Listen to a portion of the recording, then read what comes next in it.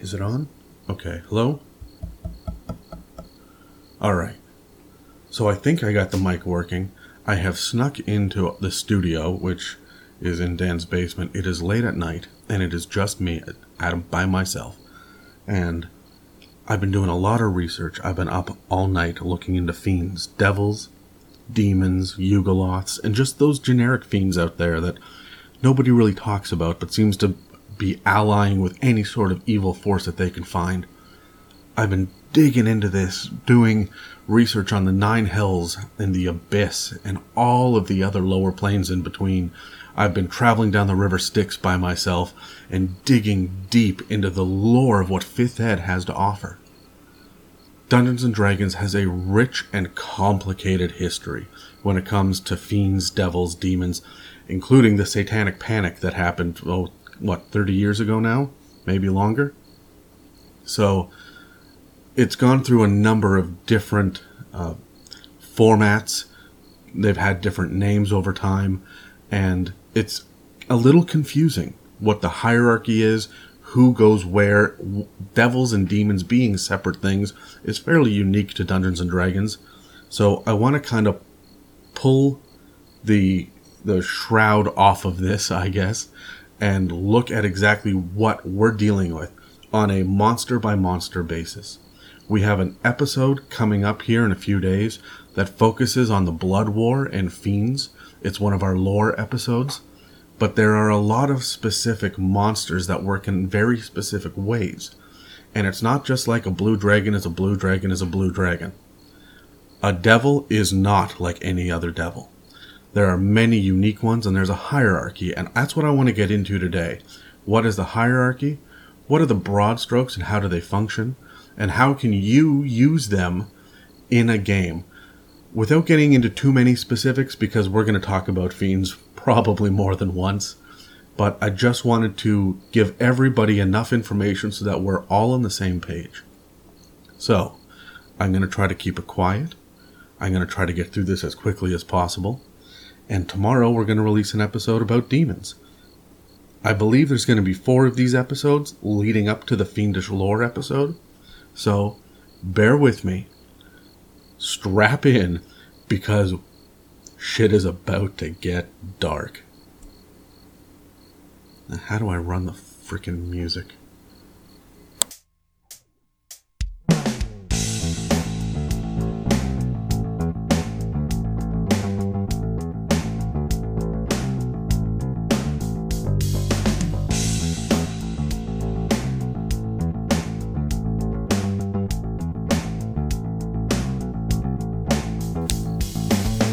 Okay, that's not so difficult. I can add the music. That's perfectly fine. I don't know what everyone is so worried about with this. Okay, anyway, on to devils. Oh, I thought I heard someone. No, okay, on to devils. So, the very first thing that I want to talk about is the fact that there's a hierarchy to devils. When it comes to the devils themselves, and we're talking only the creatures in the 9 hells, this is where they're coming from. This is the lawful evil swing of things. Demons are chaotic evil. Devils are lawful evil. They've got a hierarchy. There's structure here. This is not incredible chaos. What we're dealing with when it comes to devils is a specific promotion hierarchy. So things that you should know is that any evil soul that comes into the 9 hells in the afterlife can actually raise in rank, turning from one kind of devil into another. And this is a major factor in how they end up conducting their own business and how they have interactions with each other. The other thing that I want to talk about really quickly is that most devils can summon other devils. That's one of the variant rules. And it's right in the monster manual under the devil section. Everything that you're going to be able to hear in this podcast, in this episode, is going to be based out of the monster manual and Mordenkainen's Tome of Foes. There's really nothing else anywhere about devils except when it comes to the warlock and the imp familiar, and I will not be covering that tonight. That's a conversation for a different episode. Also, if you're here looking for information about the Hellfire engine, I'm sorry, I consider that a construct. I know it's fiendish, but it doesn't run the same way that fiends do. And it doesn't necessarily apply to the same rules that the other fiends do. I know it's considered a part of the devils in Mordenkainen's Tome of Foes, but for this conversation, we're going to set it aside, because we already have 21 other devils to go through. So, let's take a second, and we'll start at the very bottom, and we'll work our way up on power level. We'll talk about the CR ratings, and we'll work our way from CR0 up to CR20. We're going to cover all the lesser and greater demons, but we're not going to go into any of the archdevils or any of the specifically named through the lore specific devils that may have appeared in any of the novels or anything. These are just your stock monster manual and Mordenkainen's Tome of Foes creatures. So, let's get to it, shall we? The very first on the list, the first thing that we should cover is a lemure. It's not a lemur. A lemur is a kind of animal. A lemure, however, is a CR0. It's one of the few CR0 creatures in the monster manual that you can find. And a lot of them that you do see are beasts or animals. This one is a little bit different, although we can understand why it's a CR0, because it doesn't really have an identity or a memory of its own. These are mortal souls that have been damned for eternity. They're tortured and tormented by other devils, and they're blobs of flesh with their human features forever twisted in agony. Other devils will take pleasure in tormenting and torturing and killing even these lemures, because they come back. They respawn consistently. They will regenerate within 10 days, and then they can be killed and they'll respawn again.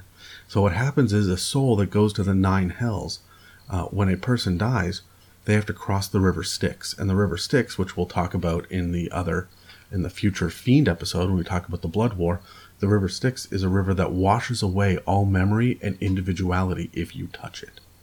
So these souls go through the River Styx and they come out as these amorphous blobs of just melted flesh with the very basic impression of humanity or mortality still a part of them. Their faces, even their arms and hands are always like grasping for salvation. These are the most pitiful, mindless, pain-filled creatures in all of existence. And only the most ambitious of them, the most evil, ambitious souls, can begin to climb the diabolic hierarchy that we're about to talk about. So, when you come into the 9 hells as a member of the afterlife, you don't actually come in as a lieutenant or anything else. You have to be a lemure first. See, I almost said it again. A lemure. And the thing about the lemures are that they are completely mindless and there is no individuality left in them. You cannot go find the evil sorcerer who's been damned to the 9 hells and has gone through the River Styx. You can't find out information from them in the afterlife. This is not a ghost. This is not undead. These are twisted devils. And they seem to be there mostly to be a backdrop. They don't really have anything going for them as far as any sort of special attacks or any sort of role-playing opportunities. They're just really setting, because there's nothing left to them. They are humanity or humanoid, I guess, remnants of the very basic nature of pain and misery. And that's only the first one we're dealing with.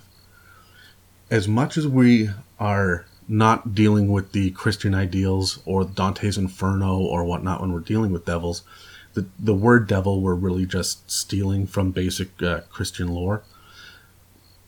We do see a lot of symbolism between what what we would expect from Christian lore and Paradise Lost and Dante's Divine Trilogy. We get a lot of that imagery, and it gets translated over. But this is working on its own entire mythology. Not that I'm not getting into a religious debate here, but this mythology is very different from the traditional ways that people are used to hearing about devils. So, the next one on the list is the first one out of Mordenkainen's Tome of Foes. This is a CR half. The Lemures are still medium creatures, and so is this one. This is the, I'm going to try to pronounce these. They're all kind of crazy names. Nuparibo. The Nuparibo are the slothful and careless evil souls that have passed into the Nine Hells. They're not the ambitious. The ambitious can move up the rest of the hierarchy, but the Nuparibo are always starving. They're the gluttonous, they're the greedy, but they're the lazy as well, right? These are the best that a Lemure can actually turn into. They're always starving. They'll eat anything. These are giant, amorphous rolls of fat with arms and legs that stick out that help them move very slowly. They only move 20 feet around. They've got a little head sticking out at the top. I mean, they're still medium, but these things will fill up hallways. They're so fat. They eat whatever they can get their hands on, including rotten meat and vermin. They never stop hunting their prey if they think that they can eat it. So if they see that there is a halfling and they say, you know what, I can fit that in my mouth, they become single-minded and focused on this halfling, and they will come after it like a freaking Terminator. These things are hulking, fat humanoids in rolls of naked, stinking, sore-covered fat. It can't form complex thoughts on its own, right? So it blindly follows any fiendish commands that it's given because it is so consumed by the hunger that only more powerful devils can get through this hunger and give them any sort of direction. Otherwise, they just move around in these slow rolling packs, these swarms of nearly blind flesh just bubbling over itself. And they're surrounded by swarms of biting vermin. And if these vermin bite someone and that person gets away, so if they get injured and then get away, the Nuparibo can track that person flawlessly for up to 24 hours. So I want you to think about, you run into a horde of 25 of these things. Even at CR half, that's formidable. The action economy is working against you. And you get close enough to attack one or two, and this is almost like a scene out of a slow-moving horror, like a zombie movie, where they're coming at you and they are consistently trying to get to you, and they get close enough that you get hit by these vermin, and you manage to turn around and run. They're still coming. They will never stop coming. And they move at probably 2/3 as quickly as you do. So how far do you have to go to get away from them? You're going to have to run for the next 24 hours. This is where exhaustion through the 9 hells is going to just wear you down. And that's CR half. We got a long way to go. The next on the list, and probably the most popular, though definitely the one that I've seen in more campaigns than any other, is the Imp. They're the only tiny devil on the list. Everything else is small, medium, large. I think there may even be a couple of huge further down, but this is the only one that's tiny. They're winged. They look like, if you think of a little red devil, a little red imp, you're thinking of the right thing. They're red. They've got wings and a tail and little horns, and they're devilish looking.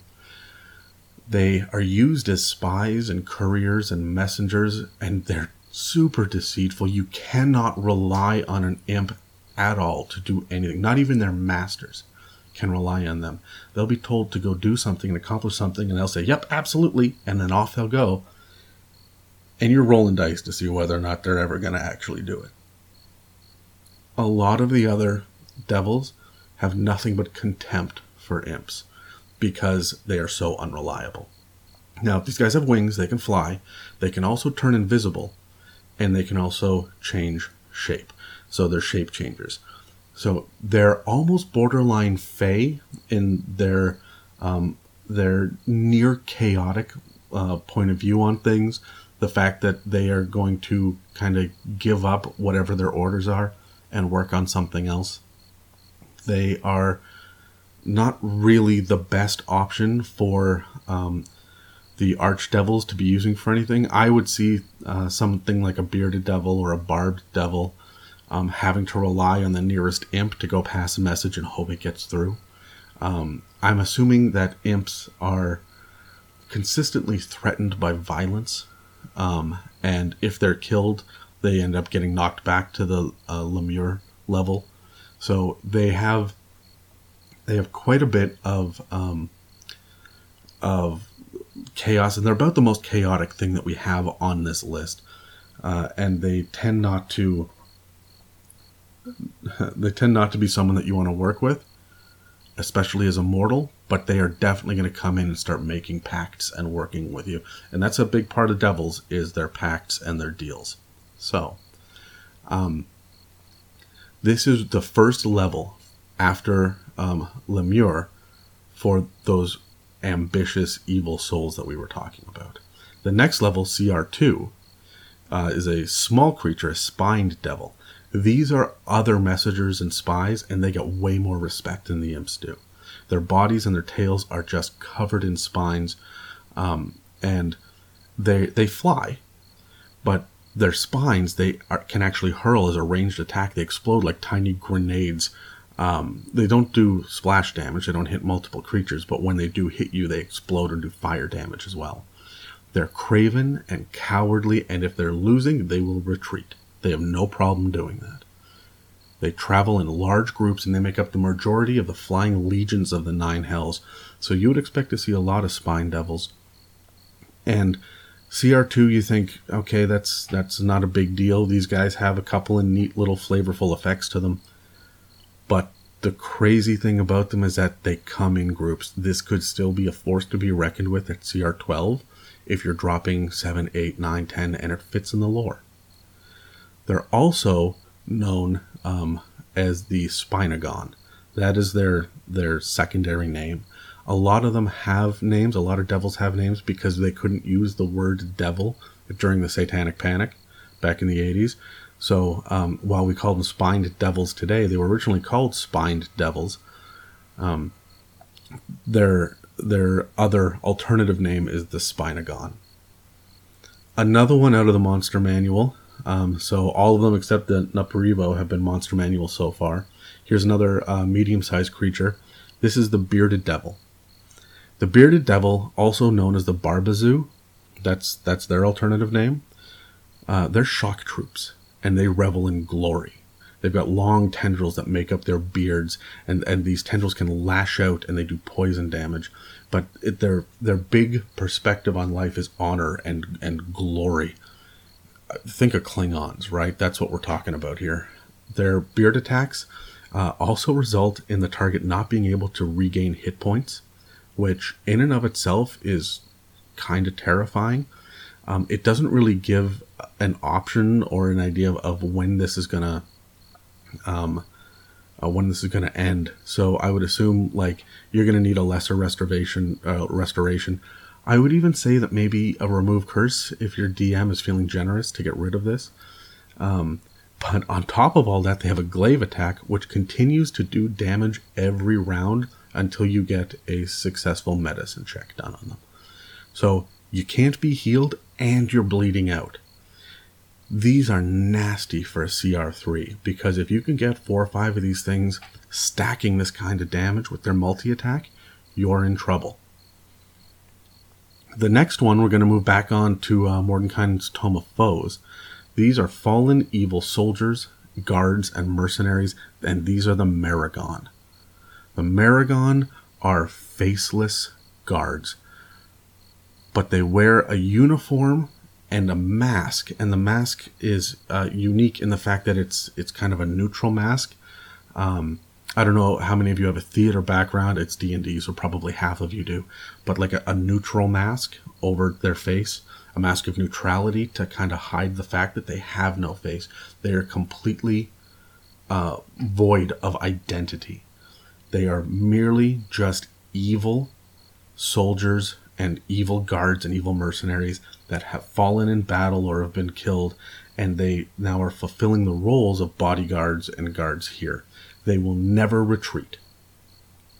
They are unwaveringly loyal to their masters and to their commanders, and they actually, the only identifying factor on any of them is on their mask somewhere there will be an indication of who their commander is. The other interesting thing about them that I really like is that if they're within 60 feet of a more powerful devil, so anything else on the list after this, they get additional attacks per round, which is a unique factor in D&D, where they get 2 attacks normally with their multi-attack, but if you put them beside a chain devil, for example, they'll get 3. So suddenly they become more powerful, and you can really start to understand the idea of how these armies are working, right? With the spined devils that are the flying infantry, and the bearded devils that are shock troops, and the Maragon that are bodyguards. And the other thing about them is they are bodyguards. They use reactions. They can use a reaction to take a hit instead of an adjacent fiend. So if they're standing beside, say, a bone devil, and you got someone that is going to attack the bone devil, they're going to take the hit instead. They will jump in the way.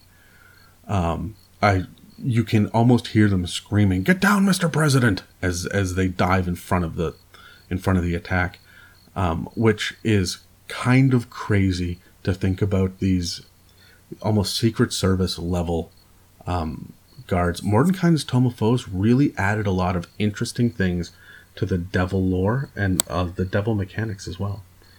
So after the Maragon, which was CR4, we move on to CR5, which is the Barbed Devil. So we're back to the monster manual.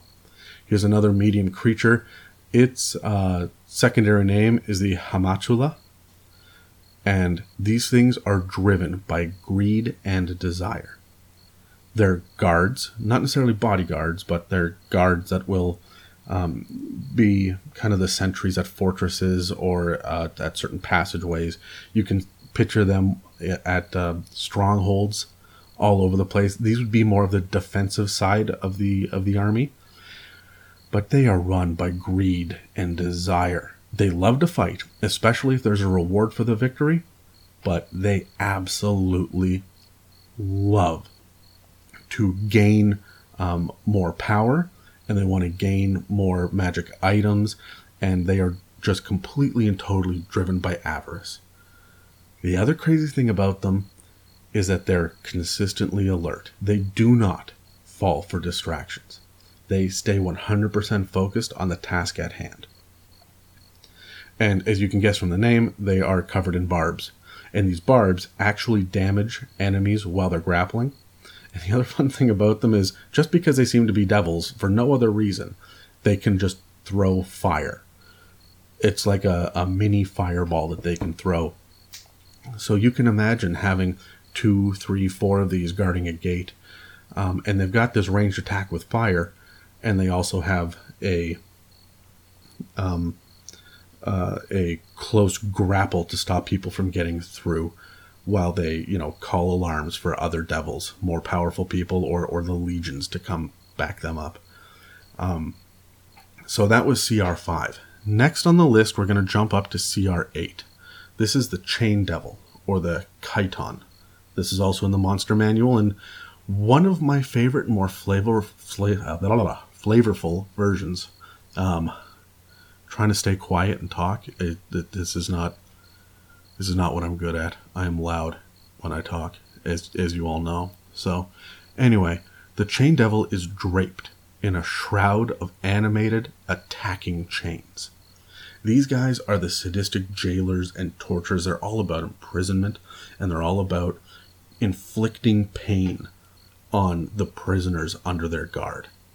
Their chains can grapple people, and they can lash out and hit people, but they've got a couple other crazy things to them as well, a couple other crazy mechanics. One of them is the fact that they can animate nearby chains, and those chains, they have stats. So what you can do is put a Chain Devil down at CR8, but you could drop it in front of a low-level party, And those chains are going to be able to whip out from the walls of the torture chamber or the dungeon that you are actually in, and act as manacles and pull people back and grapple them, and allow the chain devil to kind of stomp around and monologue a little bit. The other thing that I absolutely love, and we talk about them being sadistic, and you focus on pain, but this is a great role-playing aspect. As a reaction, they can frighten their enemies by becoming the image of a loved one. That's horrifying. The fact that you are in the nine hells and all of a sudden you see your beloved uncle that passed away, or like one of your grandparents that died, and you realize that, well, wait a minute, is that who I'm fighting? Think about what that would do. This is where I love the sanity mechanic that's in the Dungeon Master's Guide, because that's horrible. That would just drive people over the edge, and it frightens people. It frightens the enemies so that they hit the regular frightened condition.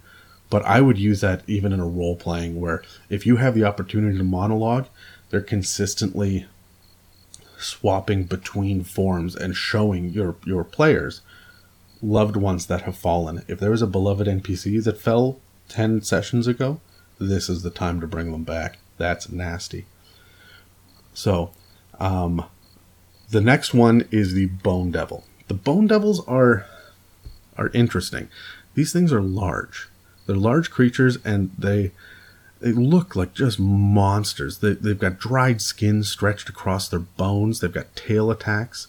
They have wings, and they look less like the devils that we've seen so far, which have all been vaguely humanoid, except maybe the Spine Devil, which kind of looks like a pterodactyl person, maybe. But the Bone Devil looks large and it looks almost like an aberration. But they're driven by hate, lust, and envy. Now that's weird. Hate, sure. Envy, everybody should be a little envious in the nine hells, all of the devils. It says specifically the Bone Devils are taskmasters that, begrudgingly kiss ass of their superiors.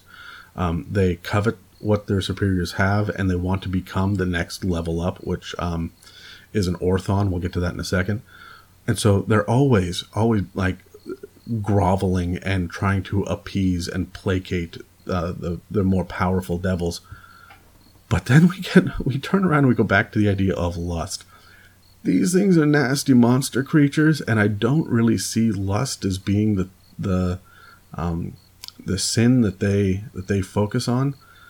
It's weird that these guys got it, and we didn't just lump succubus into this. We'll get to succubus in another episode, but that's an odd thing to include here, especially in the monster manual. D&D doesn't really handle lust very well as a general rule, and this is a perfect example of it being strangely out of place. The Bone Devil, which are called their alternative name is the Oceleth. They have these tail attacks which are poisonous and are pretty deadly, but they also have a variant, and there are a few variants that exist in the Devils where you get special weapons. It's usually a weapon, and this variant is a polearm that grapples if they hit with it. So this is a large creature with a polearm that has reach. So for those of you that don't know what a polearm is, we're generally speaking a large spear, like a long 10-foot long spear. That's some of you are yelling at the speakers right now, but I mean, for the uninitiated, that's essentially what it is. So you use it in melee attacks, and you hit people with it. You don't throw it. Polearms are not meant to be thrown, but they do grapple, which is really interesting. And I would expect that a Bone Devil or an Oceleth is consistently trying to trip and grapple and capture. And they are the highest level of the what's considered lesser devils. So everything up until this point, except for the Lemure, which is its own thing altogether, just the faceless, nameless horde of damned souls, everything up until this point is considered a lesser devil. Anything beyond this point is a greater devil. So the Bone Devil is really the top of the lesser devil tier, and they make sure that everyone else below them are in line. They're not necessarily on the battlefields. We're talking more drill sergeants or staff sergeants, and I think that's kind of the direction that the creators wanted to go in with the Bone Devil. So let's move on to greater devils here. I feel like I should be breaking for a commercial, but Terry and Dan aren't here, so I'm doing whatever I want. Did you hear that? Am I okay? Okay, so let's talk about Orthons. Let's move over to Mordenkainen's Tome of Foes again. Orthons are large creatures again. A lot of the stuff that we're seeing now, we're moving into to large creatures. They look like ogres with skulls for faces, and they have giant tusks as well. It's really interesting. These are a unique devil in the fact that they're like the rangers of the Nine Hells. They act as bounty hunters that track their prey across the Nine Hells and into the mortal realms. When they're not tasked by their archdevil masters to find prey and to hunt down infiltrators and whatnot, they're looking for challenging sport to hone their skills and their craft of tracking and hunting, or they act as guides to the Nine Hells. For, I'm assuming, Yugoloth mercenaries, or visiting evil like emissaries from other planes. So the Orthons are they're very unique in the devil pantheon here. Well, not pantheon, but hierarchy, in the fact that at CR10 they seem to be able to kind of straddle both the lesser and the greater, and they can hit you anywhere from tier 1 up until tier 4. So we can have an Orthon that is sent out by an archdevil to actually go murder one of the party members. If you ever have a player who's like, I'm just tired of this character and I want to retire him, you can kill him however you want. Have an Orthon show up, murder the shit out of them, and then run. And then maybe the Orthon gets tasked with killing another one of the party members later. And this can be an ongoing threat that pops in and out, almost like a special villain that has very little to do with the rest of the campaign, who's just a bounty hunter that these guys have to fight, and he'll attack them, maybe to a standstill, and then he'll turn around and run away to fight another day, because they've got a really neat mechanic about what happens if they reach near death, and I'll get to that in a second. But let's talk about their weapons. Their weapons are super unique. And here's the thing about devils with their weapons and their variants and whatnot. Remember, you got to expect that your players are going to try to get these weapons. When they see that the daggers, the Orthon daggers, do an incredible amount of poison damage, or they've got brass crossbows that have 6 different effects, they're going to want to come after them. They're going to want to disarm, they're going to want to murder, and then loot the body. And so I feel like the creators at Wizards of the Coast realized this and said, you know what? At CR10, this could really imbalance a party. If, a party of upstart, level 8 characters get their hands on this incredible crossbow. So we're going to give them a mechanic where they literally self-destruct and explode when they get down to only a handful of hit points left. And this will damage nearby creatures and enemies, and it will destroy the weapons that they carry. I feel like there needs to be more exploding monsters. I feel like there needs to be more flavor about damaging weapons that they're holding. I think it would be really cool if you're a sadistic kind of dungeon master to disarm one of the players, pick up their weapon, attack them with it, and then explode, destroying the weapon. That would piss off a player like you can't believe. But anyway, so Orthons. These are large bounty hunters. They're pretty smart, and they're really good at tracking people and hunting them down. And they've got a nasty surprise. Just when you think you're about to win, boom, there goes the Orthon. If you were to get a pack of 6 of these guys, your group is in trouble. Next on the list is a Horned Devil. So we're back into the monster manual. Their alternative name is the Malebranche, or Malebranche. It's so difficult to be able to pronounce this stuff. There really needs to be some sort of pronunciation guide for Dungeons and Dragons. But we'll, you know what? Maybe I'll look into that. That sounds like another future special episode. So, these are CR11. Horned, it's right in the name. They're horned devils. They look like your traditional devil that you're thinking of. If you've seen the movie Legend, right, and you think about, it was Tim Curry with the giant horns coming out the top of his head. If you think of Hellboy when he's not knocking back his horns, think about this. This is what we're talking about. They're not red. They're brownish, and they seem to be like mottled, but they've got thick scales and large, huge wings, and they look like your stereotypical devil. My favorite thing about them is, like, these guys are the bugbears of freaking the Nine Hells, because they're lazy and they're belligerent, and they actually fear stronger creatures. They will just turn around and run if they think that they're outmatched. But if they are provoked, their fury is immense, and they will come at you. These guys tend to move in groups. They're flying infantry for the legions of the Nine Hells, and they are formidable foes. They have a tail attack that does massive ongoing damage each round, and it will continue to do so until you stop it with a medicine check. It also has this weird hurl flames mechanic like the Barb Devil.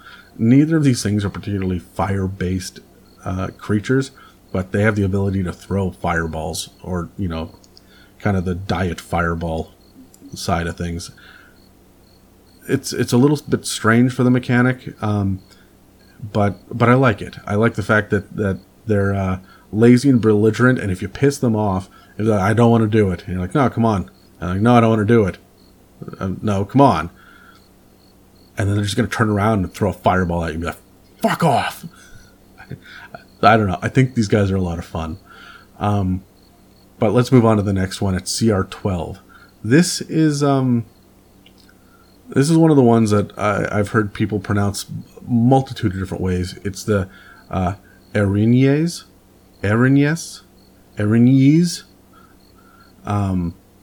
It's out of the Monster Manual, CR12. What's really cool about these are that we go from, like, the Bone Devil, which is this crazy monster, and then you work your way up to, like, being a Horned Devil, so you're a large creature that with giant wings and a tail, and then you turn into one of these creatures. These are beautiful, medium-sized, armored, winged warriors. Legends say that they're fallen angels, and they won't contradict this. They won't say otherwise, and they'll often use their angelic appearance to fool mortals, which is a lot of fun. They're all about corruption, and they specifically serve Asmodeus. As a matter of fact, they only exist on his level of the Nine Hells, and they serve him specifically. They are intensely loyal, and they're actually kind of a force to be reckoned with, especially with the fact that they love to fly, and all of their attacks are seem to be coming down from the air, including their poison damage that they're doing consistently all the time. And as a neat thing, they can parry as a reaction. So if they're holding a melee weapon, they can raise their AC by 4 just by using the weapon to stop an incoming attack. There's a variant for them as well, where they get the Rope of Entanglement. This is actually a magical weapon that's listed in the Dungeon Master's Guide, and I'm sure you can figure out what it does by the name, the Rope of Entanglement. So I feel like these are Asmodeus's personal guards that he would send out to do specific tasks. Go find these people and bring them to me. That's the variant, the Rope of Entanglement. I see them as being lieutenants as well in his forces specifically, as well as heading to the mortal realm and posing as angels to those who don't know any better. If you've got a bunch of players who stumble upon what they think is an angel and they don't know any better, they see something and they say, oh, you know what? I've seen the Deva in the monster manual, and this looks kind of like an armored version of that. They may thoroughly be fooled by this, and then to find out that it's an even more powerful devil who is just corrupting the mayor or the local government or the sheriff or whoever it is. There's a lot of roleplay opportunity with these guys. Next on the list at CR13 is the Narzugon. This is another Mordenkainen's Tome of Foes, and these names aren't getting any easier to pronounce. The Narzugon. The Narzugon are evil paladins. Whereas we have Death Knights over on the undead side of things that are evil fallen paladins that have been resurrected or that have made pacts with the gods of death and undeath, or maybe they're walking around the Shadowfell. The Narzugon are evil fallen paladins that have made deals with devils, and they ride nightmares that they can summon at will. This seems to me like the kind of creature, and the Erinyes as well. Both of these are creatures that exist maybe outside of the hierarchy, if you wanted to flavor it that way. You can't become a Narzugon just by working your way up as a Lemure. You would have to actually meet the prerequisites of being an evil paladin that made a deal with the devil. Because they've got a couple of unique, fun things to them, like they can sense good aligned creatures, and my favorite thing is anyone that's killed by its Hellfire Lance is immediately transported to the River Styx, where they are resurrected as Lemures within 4 hours. Which means if somebody dies, if one of your players falls on the battlefield, you have 1d4 hours to get some resurrection spell on them. Otherwise, they become just another fallen part of the masses. And if you think that the Lemures, who are evil creatures that deserve to be down here, get tortured, think about what will happen to a good hero whose soul has been wiped. There's no memory left. And now every other devil gets the opportunity to torture and torment this poor thing. This is a fate worse than death. Only a wish spell can undo it. From a mechanical side, they can inspire their allies to not be frightened. They can frighten their enemies. They can actually heal up to 100 hit points once a day. So these guys are they're more than just knights. We're talking captains of the fiendish, diabolical armies. They come with a really cool item as well, which I don't know. By the time it's CR13, I would give this to a level 13. It's called Infernal Tack, and they're essentially spurs that allow you to summon nightmares. So each one of these Narzugon actually come with this standard. So if you click the spurs together or drag them through blood, they will summon their nightmare steed. But there's a little bit of an asterisk to that. You don't just get a nightmare steed, you summon it, and then you have to subdue it to your will. And then it will come when summoned. If it dies, you just wait a prerequisite amount of time. I think it's like the next day, and you can summon them again. So they become bound to the tack, and sometimes, in rare cases, the nightmares themselves will actually become partners in crime with the Narzugon, and they will work together to corrupt good and to subjugate good creatures, or I guess even demons as well. These Narzugon at CR13 are kind of a force to be reckoned with, and I think they're a little underpowered by the CR system. I think that they're more powerful than they let on, and full of flavor. absolutely great to drop the lore, to tell the story of the evil paladin that fell, and then have to fight him 6 or 7 levels later. As far as the next creature's concerned, this is another strange one for me, because to go from an Orthon, like the Hunter, to the Horned Devil, to then turn into an Ice Devil at CR 14, also known as a Gelugon, to get up to here, it's strange. You're going through a hell of a transformation, and I assume, let me talk about this for a second.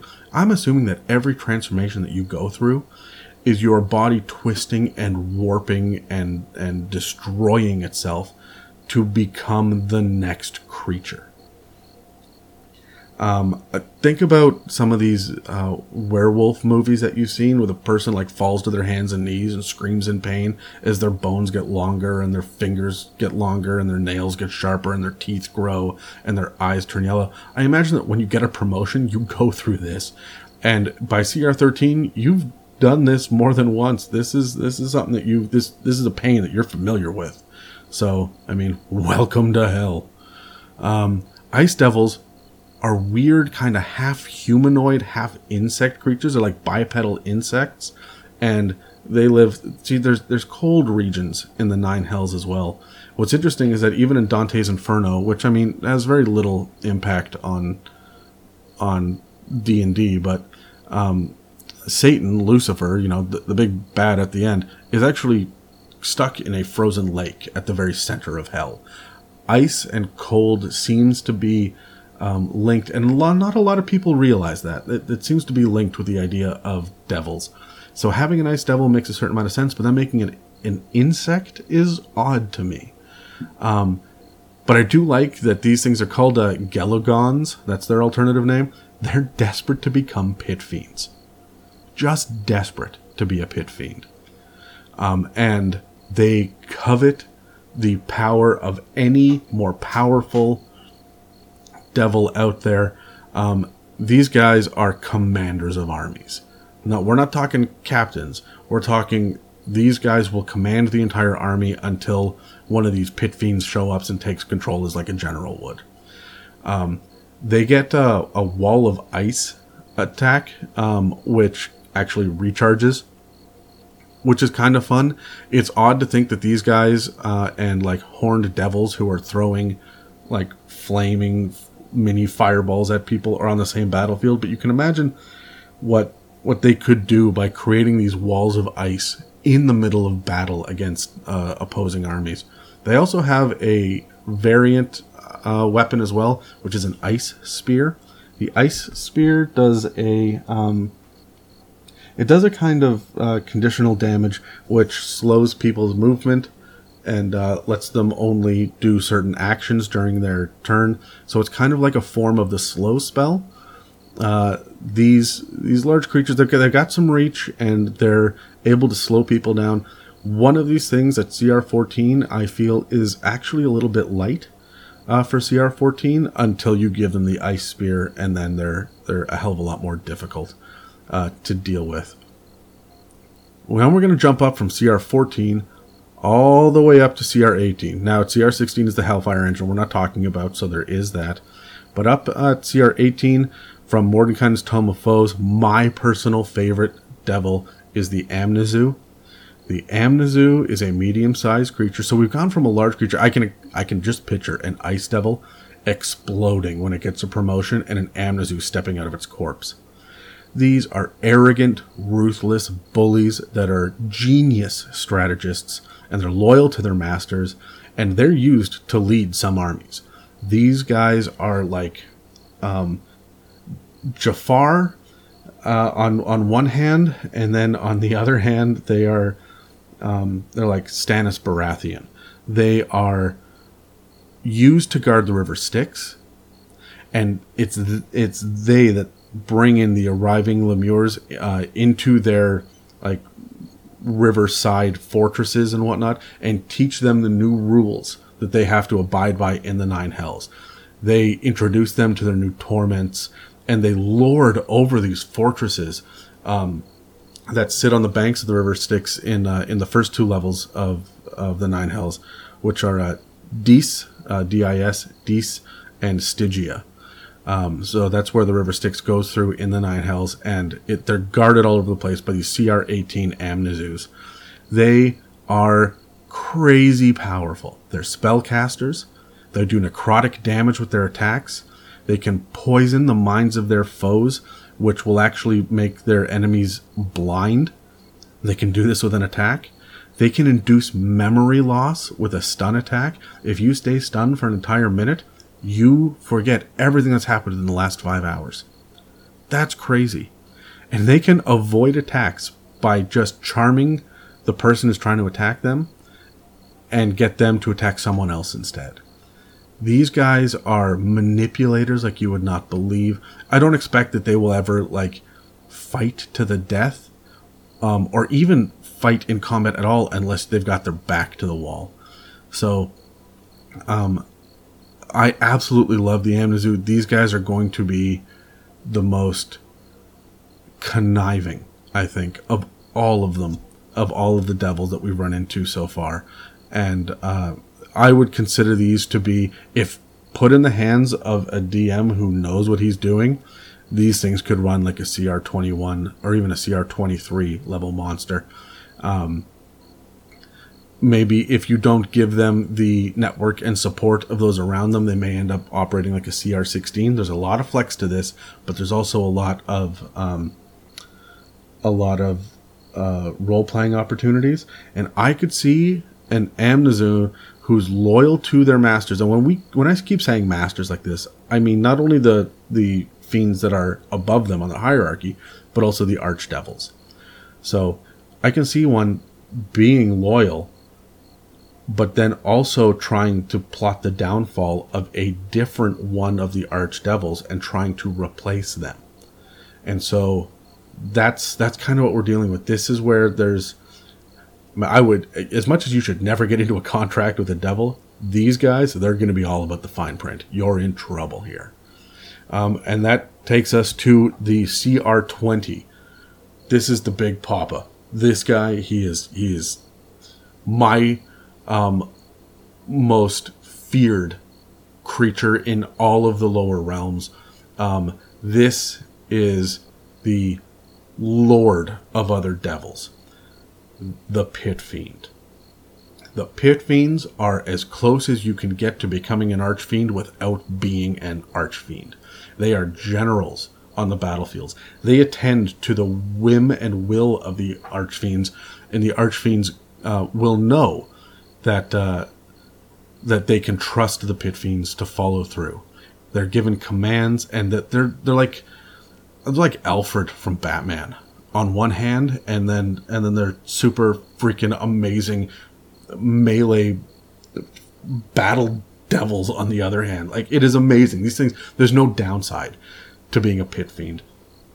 I don't think that they get tortured or tormented. I mean, I don't really think that Ice Devils or Amnizu do either, or even the Narzagon. By this point, they're not tormenting and torturing each other anymore.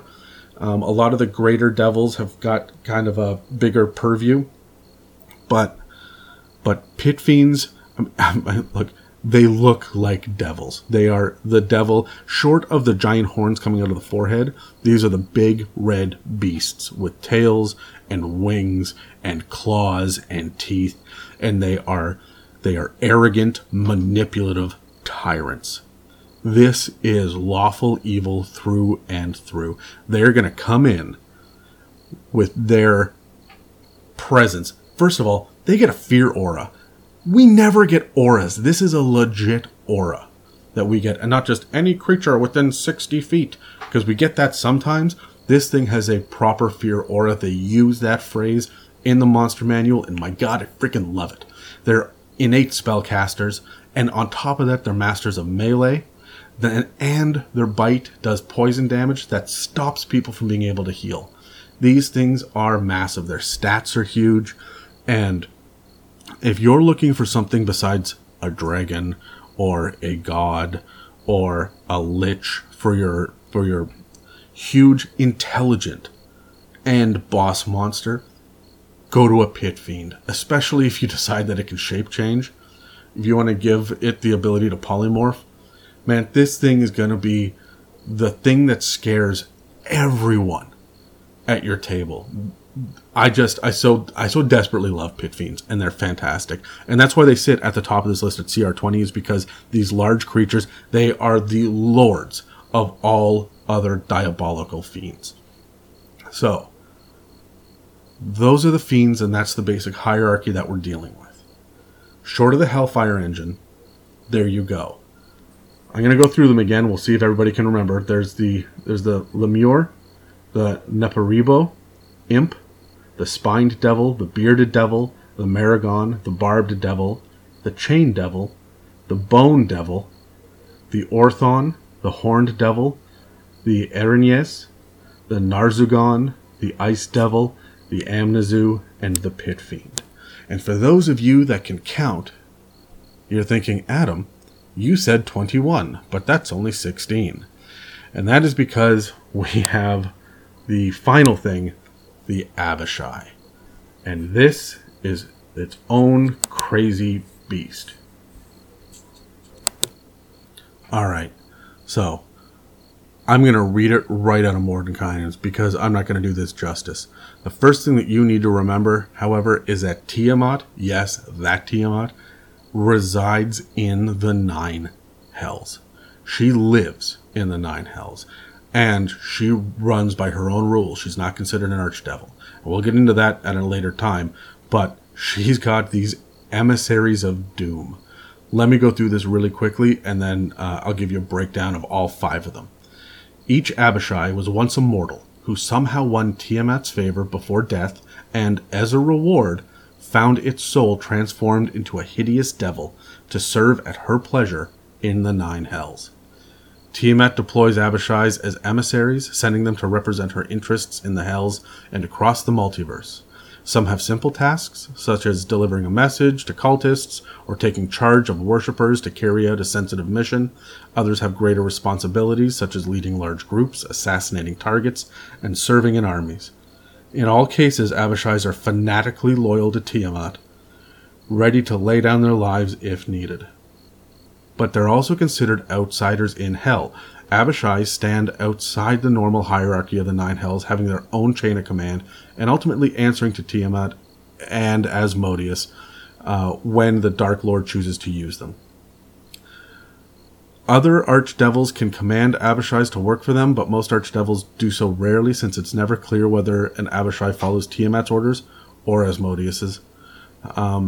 There is inherent risk in countermanding an order given by Tiamat, but interfering with Asmodeus's plans invites certain destruction. So not even other archdevils will tell these guys what to do. Think about that for a sec. These guys run kind of counter to everything else that we know about devils and the hierarchy so far.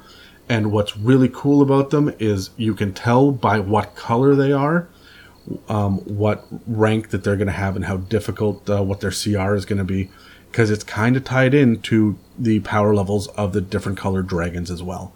The least powerful is the white Abishai. These are CR6. They're from Mordenkainen's Tome of Foes, they all are. But these are fearless, reckless warriors. They actually get like reckless attacks like barbarians do. If they take damage, they have this really cool mechanic where they can bite an adjacent enemy and then move half of its speed without provoking any opportunity attacks. That's fun and powerful. You're going to mess up a CR or a level 6 party here pretty easily with one of these guys, just because they're unpredictable and they're going to hit, which at level 6 is kind of a question mark sometimes.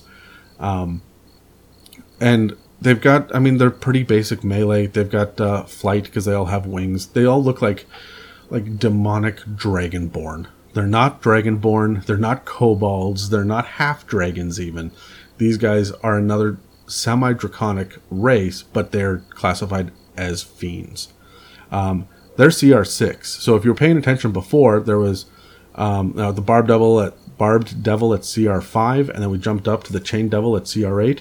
Well, at CR6 is the White Abishai, and then at CR7 is the Black Abishai. These are the assassins and infiltrators. These are Tiamat's hitmen, essentially. and they can innately cast darkness. They've got the ability to do it, and then move it around. It's called Creeping Darkness, and they move it around the battlefield as a bonus action. But it's got a huge range on this that they can move this, and it recharges.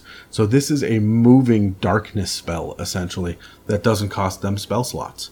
Just given enough time, they can do it again. And they have, of course, increased physical stats and melee stats and whatnot as well. Numerically speaking, the higher up we go on the list, the more powerful the creature becomes. We jump up to the Green Abishai next, which is CR 15. So that's a huge jump. But you'll understand why, because these are diplomats, spies, and master manipulators. These guys charm people, they dominate people, and they detect thoughts through magic. They are looking to gain influence all across the Nine Hells and the multiverse, and they are out to do Tiamat's bidding and report back to her. You can imagine that one of these guys is going to be set up, pulling the strings of a king, or an emperor, or even some... God, can you imagine one of these things in the Feywild pulling the strings of an archfiend or an archfey? Like, there's a lot of opportunities with the Green Abishai, and as powerful as they are in melee, they will probably get out, save their own hide, so that they can wreak more havoc and gain more information at a later date. When we get to the Blue Abishai are cunning and intelligent, and they seek out lore and magic. Now, there are a few other monsters that do this. The Arcanoloth is the same kind of thing on the Yugoloth side. But the Blue Abishai, which are they're just blue devil looking people, are even more powerful than Arcanoloths, and they're more intelligent. They're innate spellcasters. They field up to level 7 spells. And I think their level 7 spell is teleportation, I believe. I think they teleport out. So they're there to learn and then to get out. They're not necessarily spies, but they're going to hoard magic. I picture these guys running a fiendish library almost. Think of the Citadel from Game of Thrones. So the Blue Abishai are interesting. Again, they can fight. I don't expect that they ever would, except to protect what they've already gleaned from their fact-finding missions. And then the last is CR 19, which is from Mordenkainen's Tome of Foes. Again, the Red Abishai, no one is surprised here. They lead armies. They lead cults for Tiamat. They can even, and here's my favorite part about them, they can bend dragons to their will.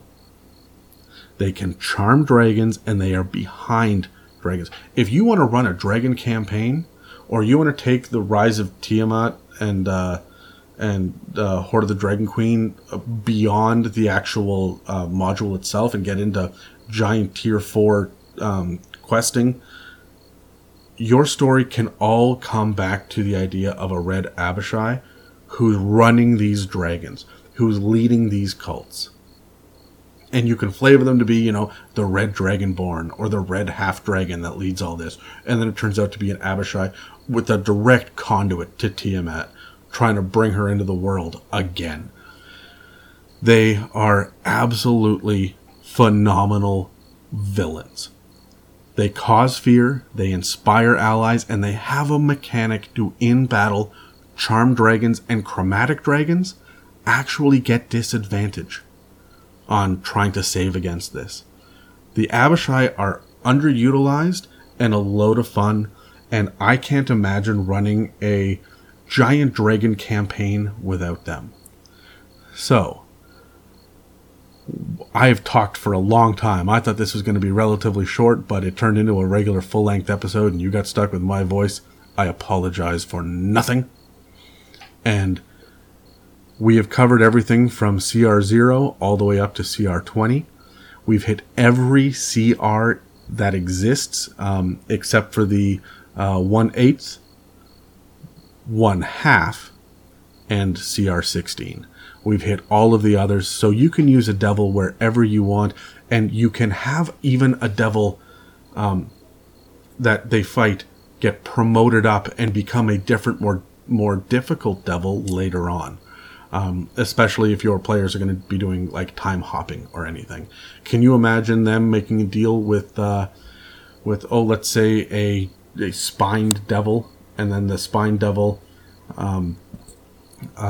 ends up double crossing them because of the fine print, and the next time that they go hunting this guy, he's a bearded devil now, and he's got a new mentality about him. And he's not cowardly. He's now all about glory. And that's going to catch your players off guard. And maybe your big bad levels with them through the levels of what a devil is. There are so many great options with devils. And they're so radically different than demons. So stay tuned for tomorrow when we drop the demon episode. If you thought there were a lot of devils, wait till you get to the demonic hordes. There is so much out there, and it is so much fun. We're going to go from law straight into chaos. So, I'm going to figure out how to press pause on this, and sneak out of Dan's basement before he wakes up. Thanks for being a part of this, and I'm going to go draw a mustache on Dan before I leave.